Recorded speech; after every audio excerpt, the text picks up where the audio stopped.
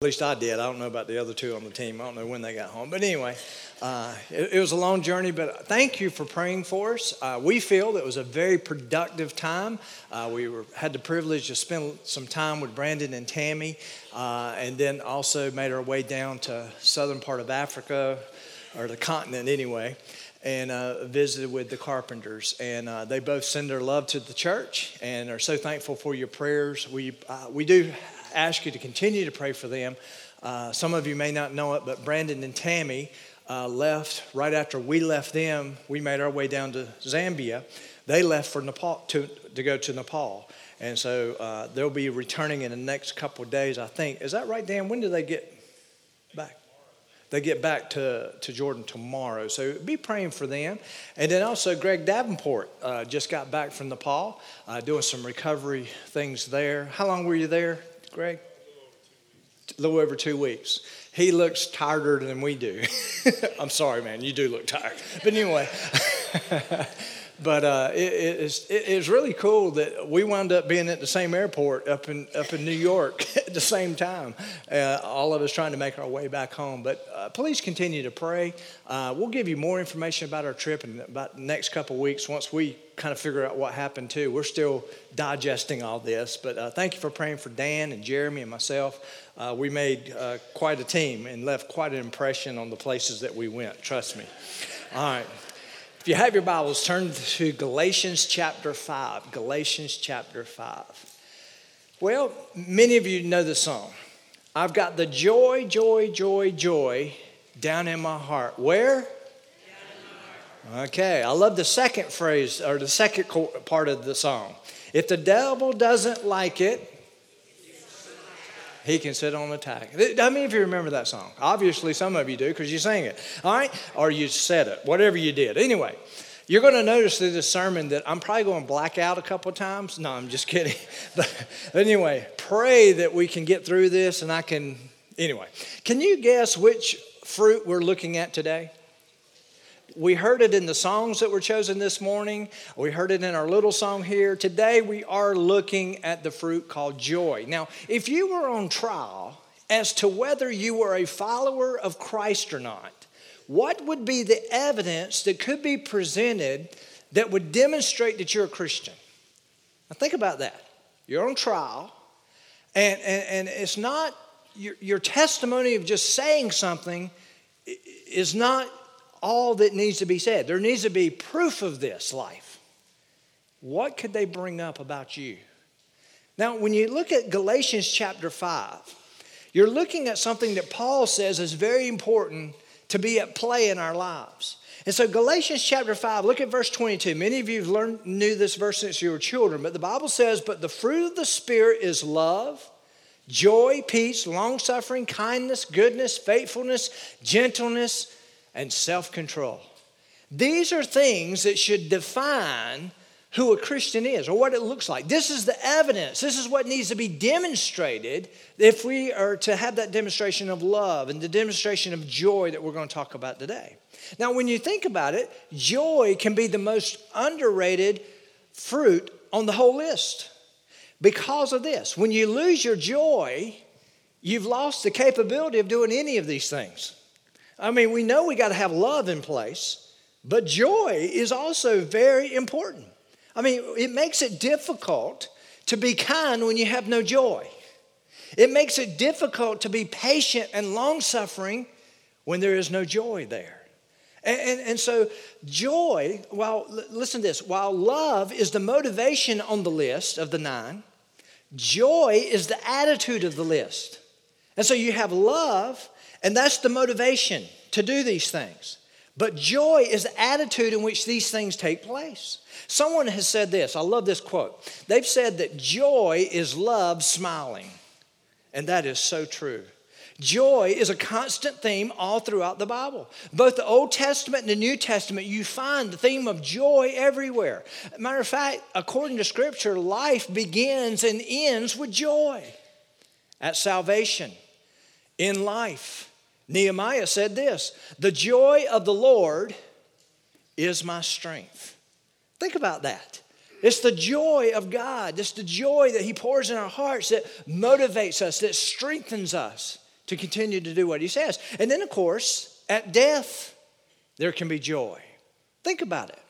What's the alternative to life? Death. But where does that lead? To more life. A life like we've never known if we know Christ. Now, Jesus' life was also about joy. At his birth, Mary sang a song. The shepherds rejoiced that he had come. The angels rejoiced. Even the wise men rejoiced so much that they brought gifts. And we see that at his birth. His life was joyful. Those he healed went away rejoicing. Those he taught, there was joy there. His death was joyful. In this study this morning, we're going to find out that even the night before his death, he talked more about joy on that evening than any other time that we read in Scripture. The night before his death. His resurrection brought joy. The ladies were filled with joy. It says he arose just as he said. And then, of course, his ascension was joyful. The disciples were filled with joy. Everything about Jesus was and is about joy. So look at the introduction on your outline. The words joy, joyful, and rejoice are mentioned in Scripture approximately 450 times. 450 times. Joy, look on your outline, begins in the heart. That's where the love is. From an experience with Jesus, that's where grace comes in, that is founded upon the knowledge of God. And there's the faith. Now, this is important. Just as agape love, joy has divine origins. Has divine origins. Joy and happiness are not the same. Happiness is dependent upon one's circumstance, while joy is not. I want them to play a clip. I think we'll be able to get this up. Just pay attention to the clip. I think you'll find it interesting.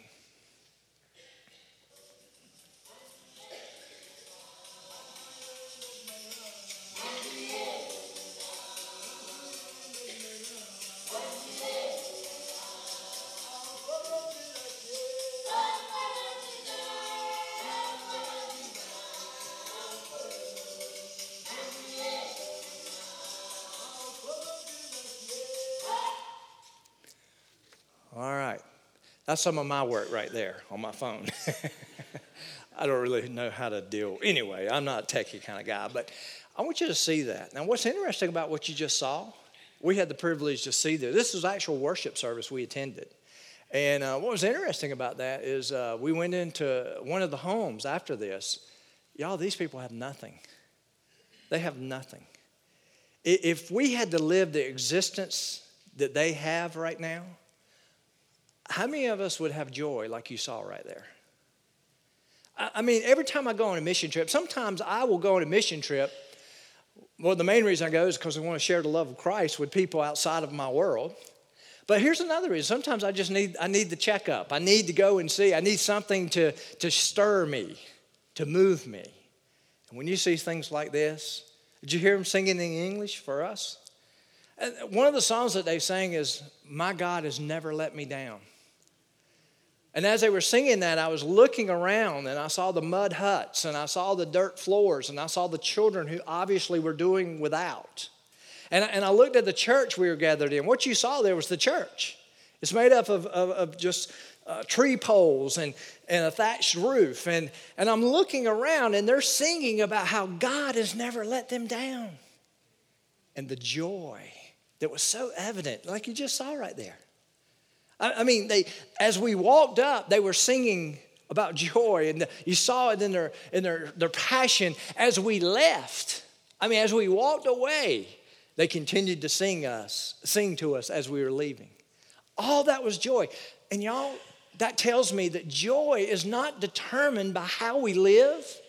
When it talks about how we live in the context of our life, when it comes to what's around us, it's not found in circumstances.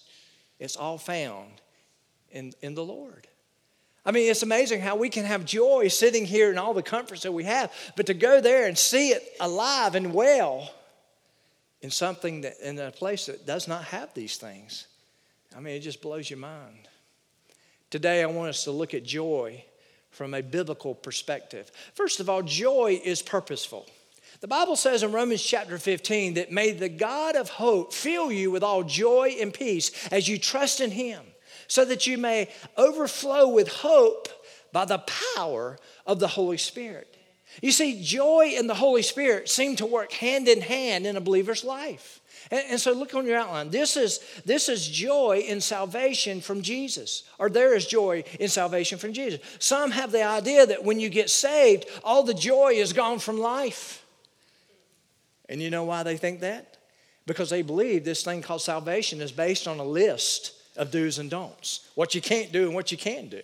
No, the joy that we know as Christians, that true joy comes from a relationship with Jesus Christ. And that's the reason so many times we miss it, that we don't see the joy in salvation, because we're basing it on what we can't do and what we now must do.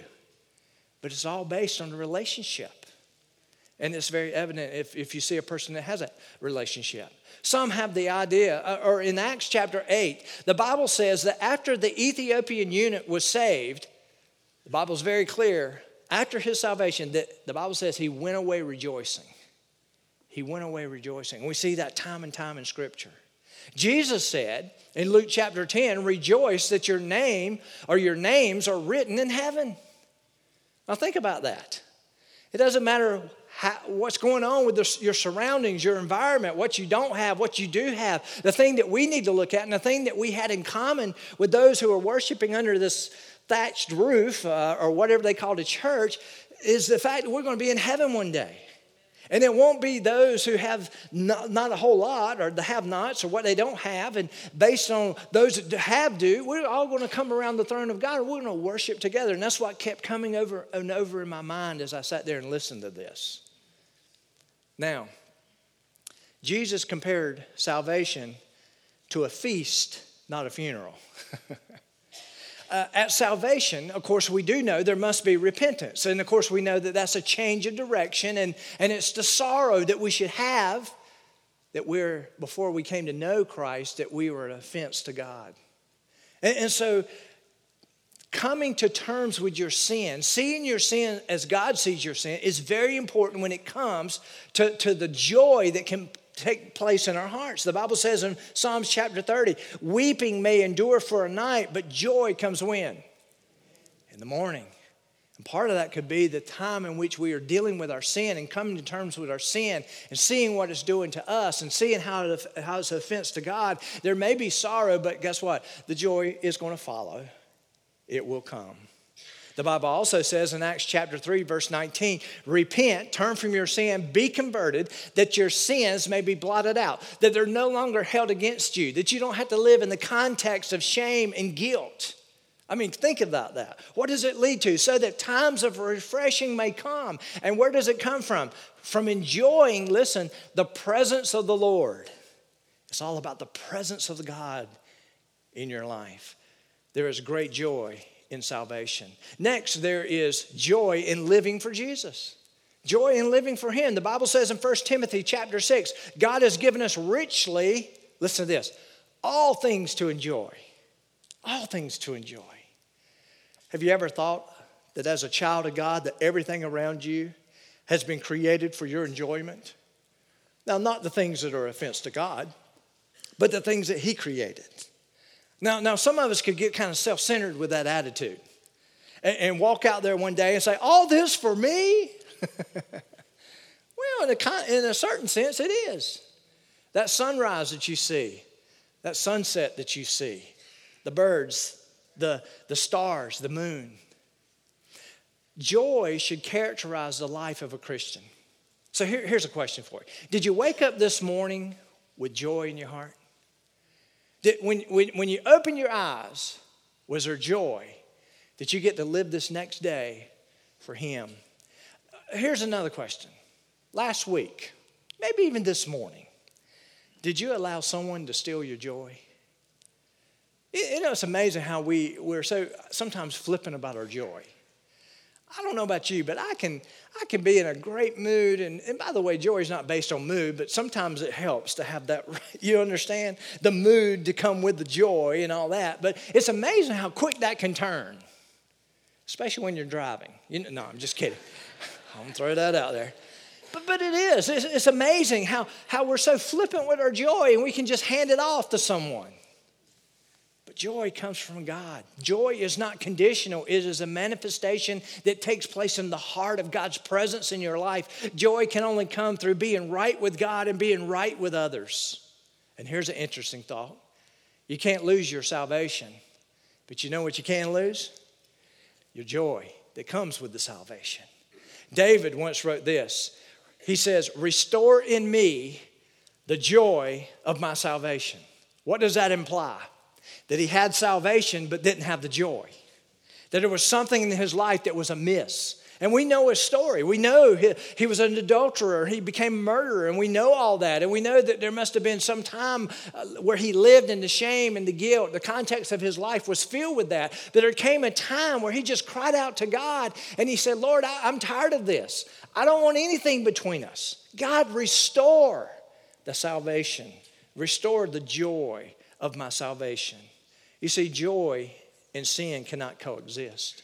And so if we want to live in the presence of God, if we want to live where God can work in our hearts and bring that joy to our lives, then we got to come to terms with what's keeping us from that, and that would be our sin. Next, there is joy in serving Jesus. Joy in serving Jesus. The Bible says in Acts chapter 20, Paul said, he said that I may finish my course with joy.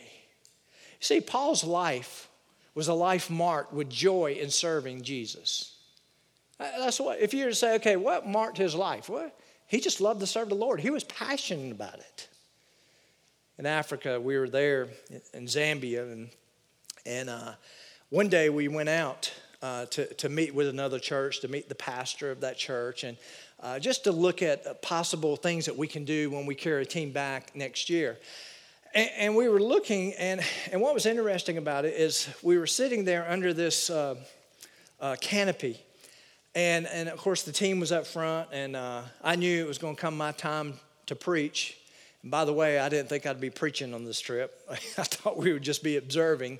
And it's amazing, when you go to Africa, Africa is totally unlike me, okay? Number one, the people are very passionate and emotional. And many times I'm just the opposite. I'm just a little bit reserved. And another thing is, they don't work on a regimented time. Just because you say 11 o'clock, that does not mean that's going to happen at 11 o'clock.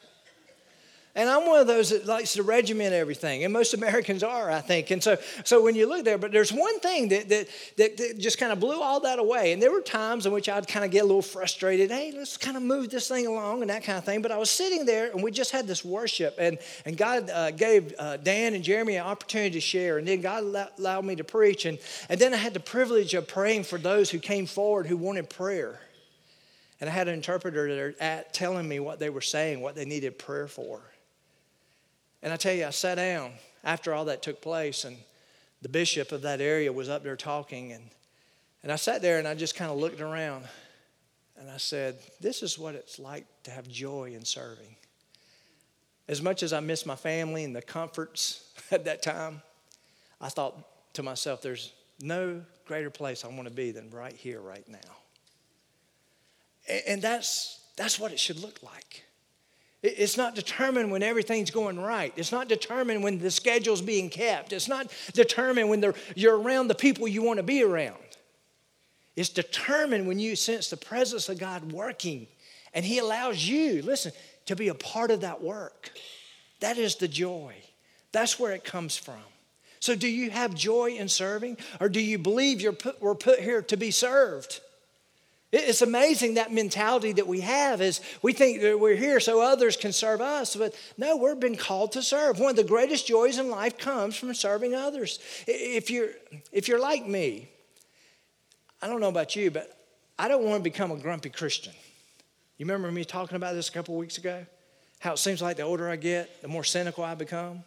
And I really have to fight against that. I really have to surrender and submit myself to the Lord for Him to fill me. But sometimes, so how do I keep this from happening? And I think the greatest way to do that is to get my eyes off myself and to serve other people. I find that I become grumpy. We'll call it grumpy. You might have other words for it. I find that when I become grumpy is when I am looking at my life from my perspective and what I desire, instead of how I can fulfill the desires of others in doing what God's called me to do. Next, there is joy in sharing. The Bible says in Psalms 126, those who sow in tears shall reap in joy. He who continually goes forth weeping, bearing seed for sowing, shall doubtless come again rejoicing, bringing his sheaves with him.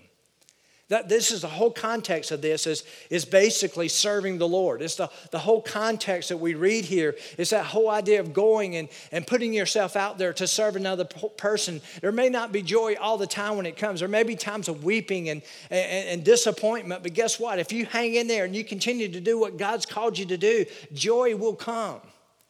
Because He is the one actually doing the work. And He's the one making the investment through you. Paul said this many times in his letters that he wrote to the churches. He said that those he led to Christ, those churches he began, those lives that he invested in, he says that was his joy. You know, it's amazing how we find that our joy in America especially is in things. That car. Boy, that's my joy out there. Man, I love to get in the car and drive. Or I like to do this. And many times, coming from a materialistic world, we start pointing out those things that bring us joy. But Paul never mentioned any of that. He always said that the people, the privilege to serve others was the joy that he found. You see, leading someone to Christ is one of the greatest joys you can have. Investing in the lives of others is the greatest joy that we can have in life. So here it is. Do others desire to have the joy that is reflected through your life? I was sitting there. I think the team was sitting there. And you saw some of this. And you're sitting there, and I found myself craving the joy that they had. I mean, I did not crave anything else that they had. I'm just going to be honest with you. But I craved the joy that was demonstrated that we saw right there. And y'all, that's what it's all about. What is more appealing? A drab, dull, dead, dismal expression of faith? Or a joyful, exciting, exuberant, thrilling expression of faith? That's what's going to draw people. That's what it looks like. A second biblical perspective of joy is powerful. Happiness, think of this, y'all. Happiness cannot endure most of life.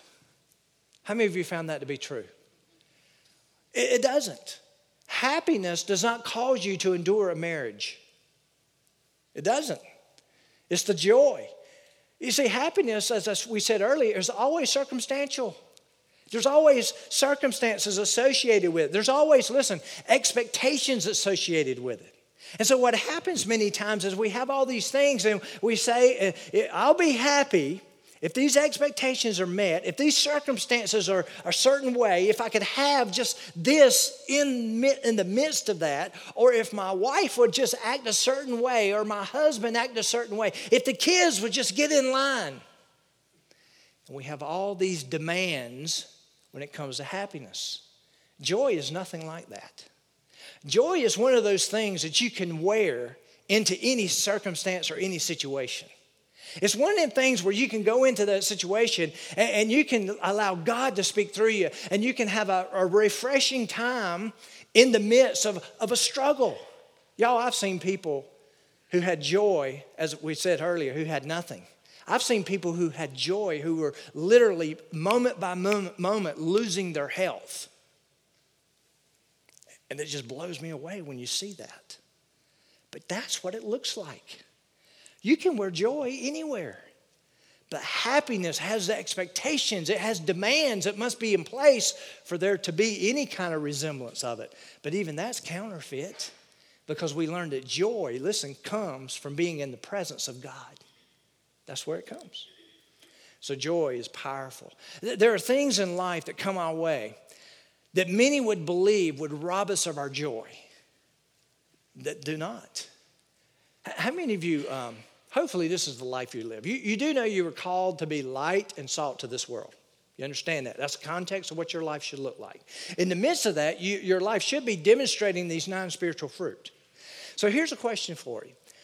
How many of you have people that you're connected to outside of your family, so to speak, or maybe in your family, that they see you go through something And they're astonished at how you dealt with it. Or they're astonished at the attitude that you had as you went through it. Y'all, that's a demonstration of the presence of God in your life, which really is a demonstration of joy. And that's what our lives need to look like. So look on your outline. There can be joy in persecution. Think about that. The Bible says in Acts chapter 5, and when they had called for the apostles, that's the authorities, and beaten them, they commanded that they should not speak in the name of Jesus. He said, no, you're not, we're going to let you go. We're going to beat you because you need to understand this is a lesson. This is the authorities that back then. And here it is. If you go out there preaching Jesus again, we're going to go through this again. But anyway, they said, don't do that. And they let them go. So they departed from the presence of the council, rejoicing that they were counted worthy to suffer shame for his name. They went away rejoicing, saying, think about the context of this. They went away saying, man, wasn't that was a great privilege what we just went through. And by the way, the beatings back then were not the way we spank our children if we do that. Literally, the flesh could have been peeling away from their back. We're talking pain, like some that die from beatings like this. And yet they went away saying, man, that was pretty cool, wasn't it? We were worthy to go through something like that. In Acts chapter 13, we read a little bit further. It says, but the Jews stirred up the devout and prominent women and the chief men of the city, raised up persecution against Paul and Barnabas and expelled them from their region. But they shook off the dust from their feet against them and came to Iconium. They didn't just give up. Let me tell you what many Christians do. When the stakes are high and the heat's raised and there's nothing in it for them, most Christians just say, well, enough of this. I'm not putting myself in that situation again. Well, they didn't. They said, there must be someone out there. There must be someone else out there that needs this. And so and it says, and the disciples were filled with joy and with what? The Holy Spirit. They seemed to come. You see, the Holy Spirit represented the presence of God in their life. And they saw it. It was evident to them. Some of you may have experienced this kind of joy. Maybe you've been persecuted at work or wherever you are for doing the right thing. Or you've been persecuted for standing up for the right thing. Guess what? That's a privilege. That's something that's almost expected to take place in a Christian's life. That's part of the demonstration of us being on trial, knowing that God is working in our lives and that we have salvation is because it's demonstrated sometimes through that means. Jesus said in Matthew chapter 5, he said, blessed are those who are persecuted for righteousness' sake. What he's saying there, that they're being persecuted because of me. But you know what? Many times we're persecuted because we do stupid stuff.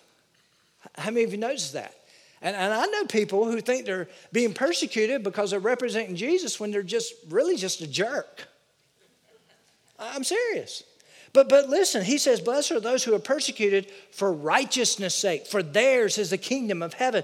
Blessed are you when they rival and persecute you. They come against you with maliciousness. That's what he's saying. And all kinds of evil against you falsely for my sake. Rejoice and be exceedingly glad, for great is your reward in heaven. For so they persecuted the prophets. He's saying you're not alone who were before you. There's a whole stream of people who've been in this situation. Next, there can be joy in suffering. Joy in suffering, believe it or not, can be experienced together. Did you know that? Some of us think, okay, joy is this, and joy ends when suffering is introduced. And so there's some theology out there that says this. If all of a sudden your joy, if that happiness wears off and you're suffering, there's something extremely wrong with you. They're saying basically those two can't coexist. But according to God's word, they can coexist. It is possible. Matter of fact, James says it. How does it happen? James says this. Most of you know these verses. My brethren, those who are of the faith, count it all joy when you fall into various trials, knowing that the testing of your faith produces patience. When it says various trials, it's everything that you can put under that heading. Everything. Some of you are like, well, I don't know about this one here. Oh, yeah, even that one. The worst one you can ever imagine. Even that one. Knowing that God is at work, that the testing of your faith produces patience. What is patience, by the way? It's one of the spiritual fruit. It's one of the things that should define you as a Christian. But let patience have its perfect work, that you may be perfect and complete, lacking nothing. It's the whole idea of maturing in Christ. So we have joy in suffering. Next, there can even be joy in death. I've seen that personally. And it brings great comfort to me, someone who knows that every one of us, apart from Christ coming back, are going to deal with that. To walk into a situation and see a Christian there, and they know what's ahead. And for them to face it with peace that surpasses all the understanding that I have. And to have joy that's inexpressible. I mean, it's just there. You just see it. So we can have joy in death. Turn to John chapter 15. John chapter 15. Believers can literally have joy when they face their own death. I told you this earlier, but the night before Jesus was to start the process of his own death on the cross, he met with his disciples, okay? He had a meeting with them. He talked about joy. He talked about the vine and the branches. You remember the story, John chapter 15? Then he started talking about how he was praying for them and how he's praying for those to come. Do you know that Jesus speaks more of joy the night before all the events are going to take place that we find so horrifying? The very night before that, he spoke more about joy than any other time in his ministry. Does that not just blow you away? I want you to see it for yourself. John chapter 15, look at verse 11. He says this. This is Jesus talking. These things I have spoken to you, that my joy may remain in you, and that your joy may be full. He's basically saying that he was full of joy. Now here's an interesting thought. Did Jesus know what kind of events he'd be facing here in the next little while? We know that because of the Garden of Gethsemane. We know that part of what he had to deal with was horrifying, even to him, the God-man. And again, it had nothing to do with what the Romans were going to do to him or the Jews were going to do to him. It had everything to do with what the Father had to do to him on our behalf. And so we know that he looked at this. It was a horrifying image that he knew that he had to face. But yet the night before all those proceedings were to start, he's sitting there talking about his own joy and how he hopes that that same joy could be passed on to them. By the way, if you ever do a study of the apostles and how they died, did you know they faced death the same way? They counted it a joy to suffer and die for the cause of Christ. I mean, it's interesting. Look at John chapter 16. Look at verse 20. Jesus said, most assuredly I say to you that you will weep and lament, but the world will rejoice. Now, Jesus is talking about his impending death. He's talking about when all these things take place, when I'm killed, when they take me out. He's saying, listen, you're going to have sorrow, you're going to lament. Now, think of this, y'all. He's talking to the disciples. Why would they have extreme sorrow after that? Here's why. Because they sold out to Jesus 3 years ago. They gave 3 years of their life to this man that offered hope to them. It was amazing. They were seeing all these different things, and of course they didn't want Jesus to leave, and they wanted him to be there. Some of them had ideas of him leading them in a revolution, and all these different things. And so when he talks about his impending death, he says, yeah, you're going to lament, you're going to be sorrowful, you're going to hate that I'm gone. Some of you had expectations of my coming, demands that some of them expressed. But let me just tell you this. That has nothing to do with why I'm here. And there's going to be something that you can count on. When I go, you are going to suffer. There are going to be some things that come into your life that you're going to be mournful, that you're going to be grieving about. The world's going to celebrate, but you won't. It's going to be different for you. And then he goes on and says, and you will be sorrowful, but your sorrow will be turned into what? Joy. Joy. He said, it's only for a little while. And then he says in verse 21, something I can't relate to, but you ladies can. A woman, when she is in labor, has sorrow because her hour has come. It's time for delivery. But as soon as she has given birth to the child, She no longer remembers the anguish for joy that a human being has been born into the world. You ladies, and by the way, you do realize that we men suffer too. And you do that to us. No, I'm just kidding. I'm kidding. But think about that woman. She's there. And you have the privilege, not the privilege, but you see the sorrow and the anguish and everything it takes to bring life into this world. And yet, not long after that, she could possibly be talking about the next child. And us men are sitting there saying, I'm glad you're the woman. But he's comparing it to that story of how for that moment, there is anguish, there is sorrow, there's, oh my goodness, what is happening to me? And then all of a sudden, it gives way to the fact that there can be joy. And then it says in verse 23, and in that day you will ask nothing. Most sincerely I say to you, whatever you ask the Father in my name, he will give you. Until now you have asked nothing in my name. You know when he says you've asked nothing in my name? Here's really what, he's almost rebuking them in a way. He's almost saying you've asked nothing that is suitable for the kingdom of God. You still aren't getting it. We know that from other conversations. But he's saying it's going to come. You're going to get it one day. You're going to have sorrow. He almost is saying this. You need to have the same perspective I do on my own death. That there can be joy because guess what? There's something greater to come. And Jesus is telling them, yeah, there's going to come that time and you're going to lament, and you're going to be sorrowful, and you're going to hate what's happening, and you're going to wonder what in the world's going on.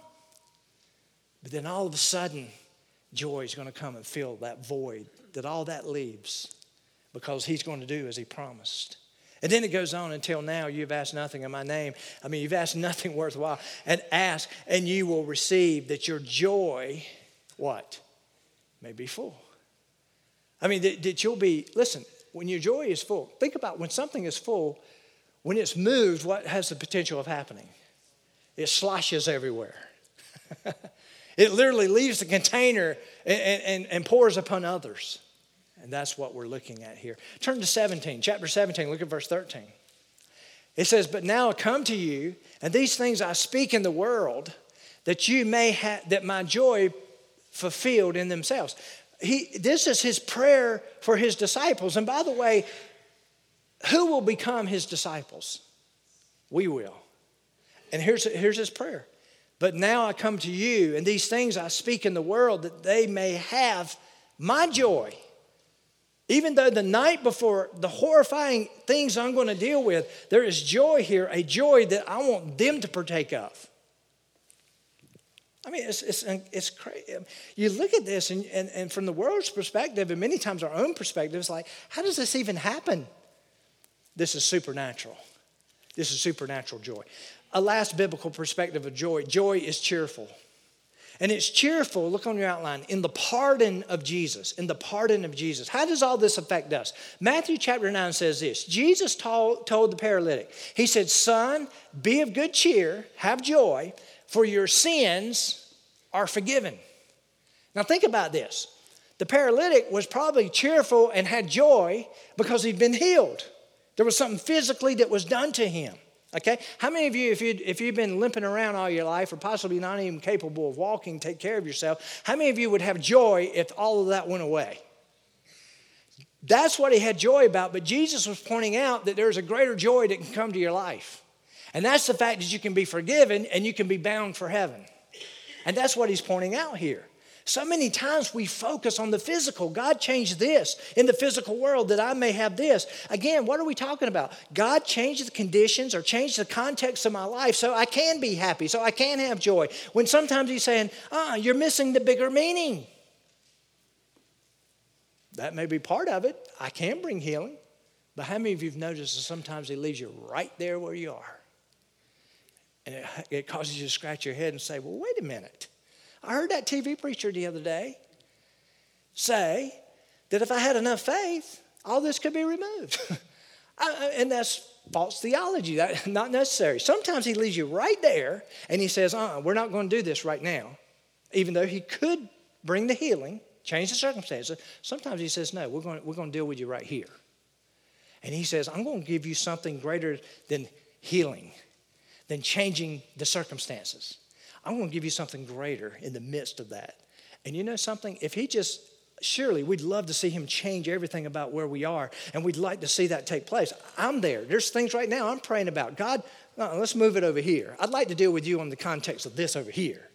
And if I had that, then maybe I could have that joy you're talking about. Sometimes God says, no, we're going to deal with it right here. And he's not being cruel in doing that. You know why? Because he knows us better than we know ourselves. He says, we're going to deal with you right here. Could he do this? He did that for the paralytic. But sometimes he chooses not to. Think of this, y'all. All the healings that he did in the Gospels that we read about. The Bible sometimes even doesn't make it personal. It says, and he went to this village and he healed many and he did this. Some of them are just kind of lumped in. Think about this. Think of the people who weren't healed. Do you think there might have been some of those laying around? Do you think it would have been hard to see your neighbor over there get totally delivered from what they're dealing with and you're still where you are? Sometimes we look at Christians around us and we think, God, do you love them more than you love me? Do you care more for them than you care for me?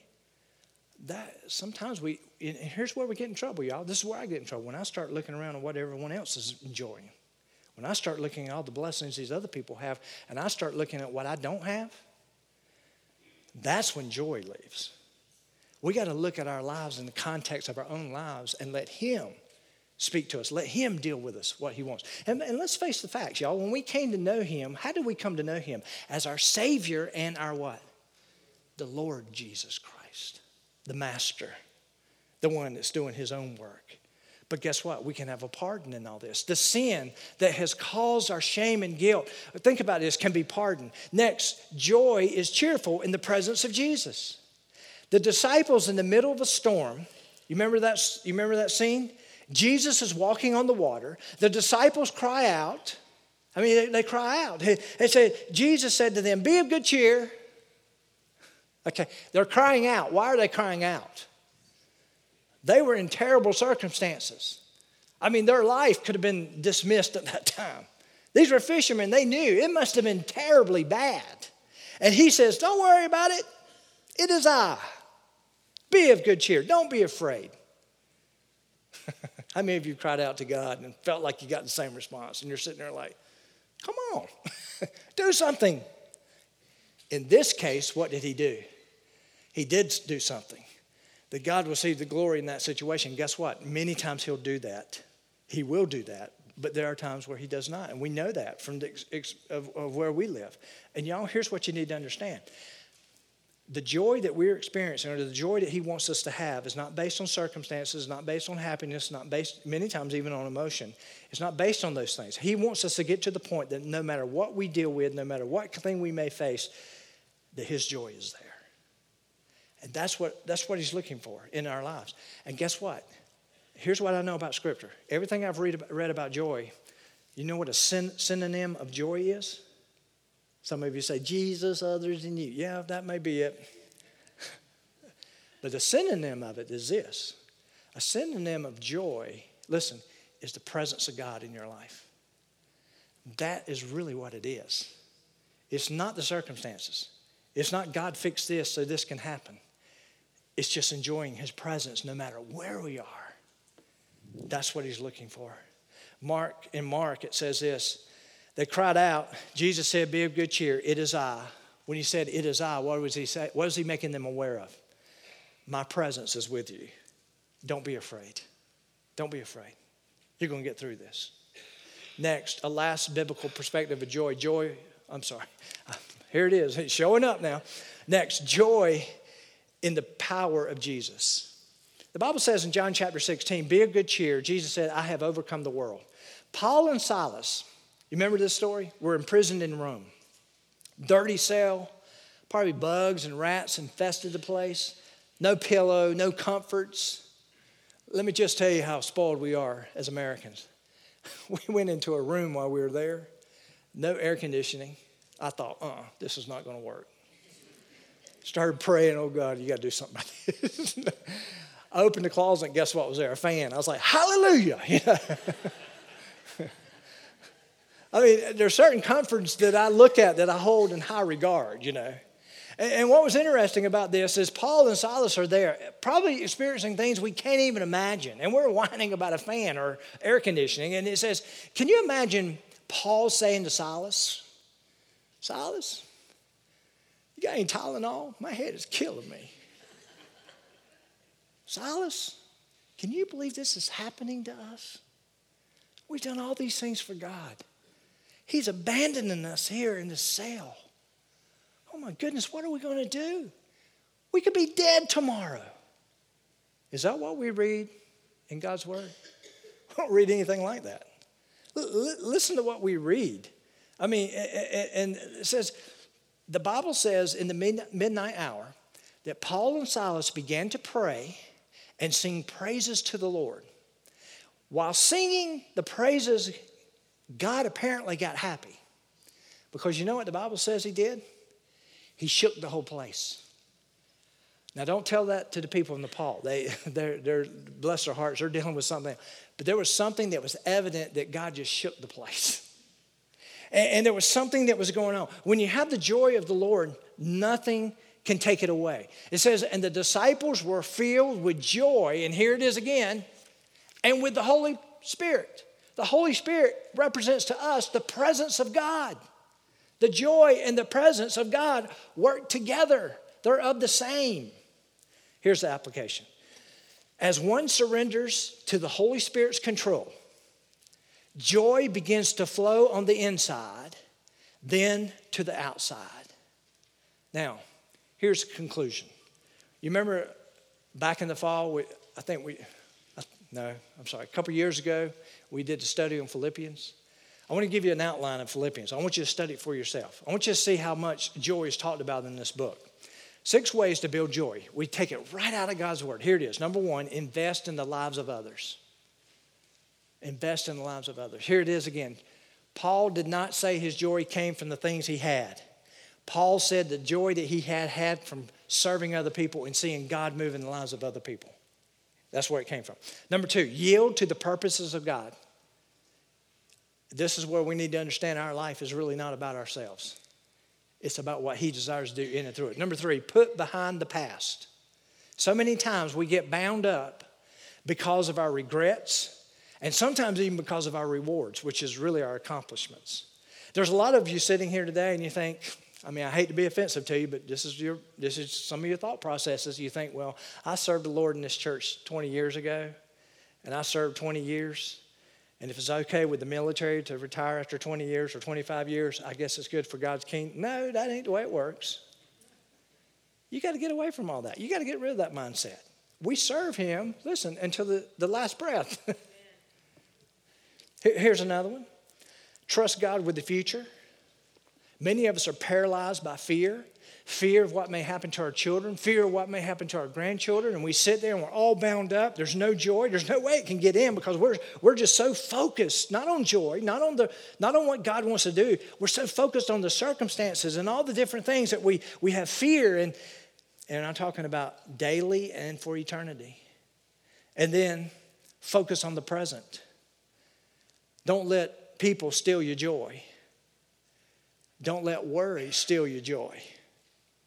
Let me ask you a question. Let's just be honest with each other. How many of you are worried about something right now sitting in this seat? Raise your hand. There's something that's glaring at you. That's most of you. Read what God's word has to say about it. He wants to do a work. We all are there. Every one of us are experiencing this. Don't let negativity steal your joy. A lot of times, here's what we think. I just need to get around all these. I need to get away from all these negative people in my life, and maybe something good will happen. Let me tell you something. If that's the case, you're giving them, you're letting them come in and steal all that. Joy it doesn't matter where you are, you can have it. And many times it's our own doing. And then here's the key. Learn to be content. Learn to be content. Learn that God has a place for you, and where you are may be where God wants to work in your life. Be grateful. The Bible says, rejoice in what? All things. Again, I say what? Rejoice. You know what? You know why I think he repeats that? He says, I know you're going to look at it, and you're going to think, there is no way I can do it. But let me remind you, again, I say what? Rejoice. and that God can do great things. I want to close with this story. Several years ago, coming back from Israel, a group of us stopped in London. Some of you may have been on the trip. It was back when we took the first tour, and the former pastor was with us. I know Jane Wright. I think Jane was with us. Some of you others may have been there. We went to Buckingham Palace, so we got to see a little bit of London. And someone was on the bus, and they said this, well, the Queen must not be here. And I remember asking the person how they knew that, because they were sitting next to me. I said, how did you know that? She said, because if she were here, if royalty were here, the flag would be flying. And that lets you know that royalty is dwelling in the home at this time. And what's interesting about that, I heard someone say this relating to the story. This joy relating to the joy in our lives. Here it is. Listen to this quote. Joy is the flag which is flown from the castle of our heart when the King is in residence. That's pretty cool when you think about it. And y'all, that's what it looks like. When his presence is there, when you sense his presence, it doesn't matter what the circumstances are. It doesn't matter what's coming your way. Listen, you're still concerned about your children. You're still concerned about your grandchildren. But guess what? You can still just be caught up in the presence of God in such a way that your joy, listen, is not only a glimpse of it there, your joy may be full. May be full. That's what God wants to do in your life. Would you stand to your feet? Father, we just thank you for your word this morning. And Lord, I just thank you that you have a way to speak to the hearts of your people greater than anything I could ever do. And Father, I just thank you that you take your word to penetrate our hearts in such a way that you want to bring transformation. And Father, I just pray if there's someone here today who doesn't know you as our Lord and Savior, maybe they've never even sensed what I'm talking about.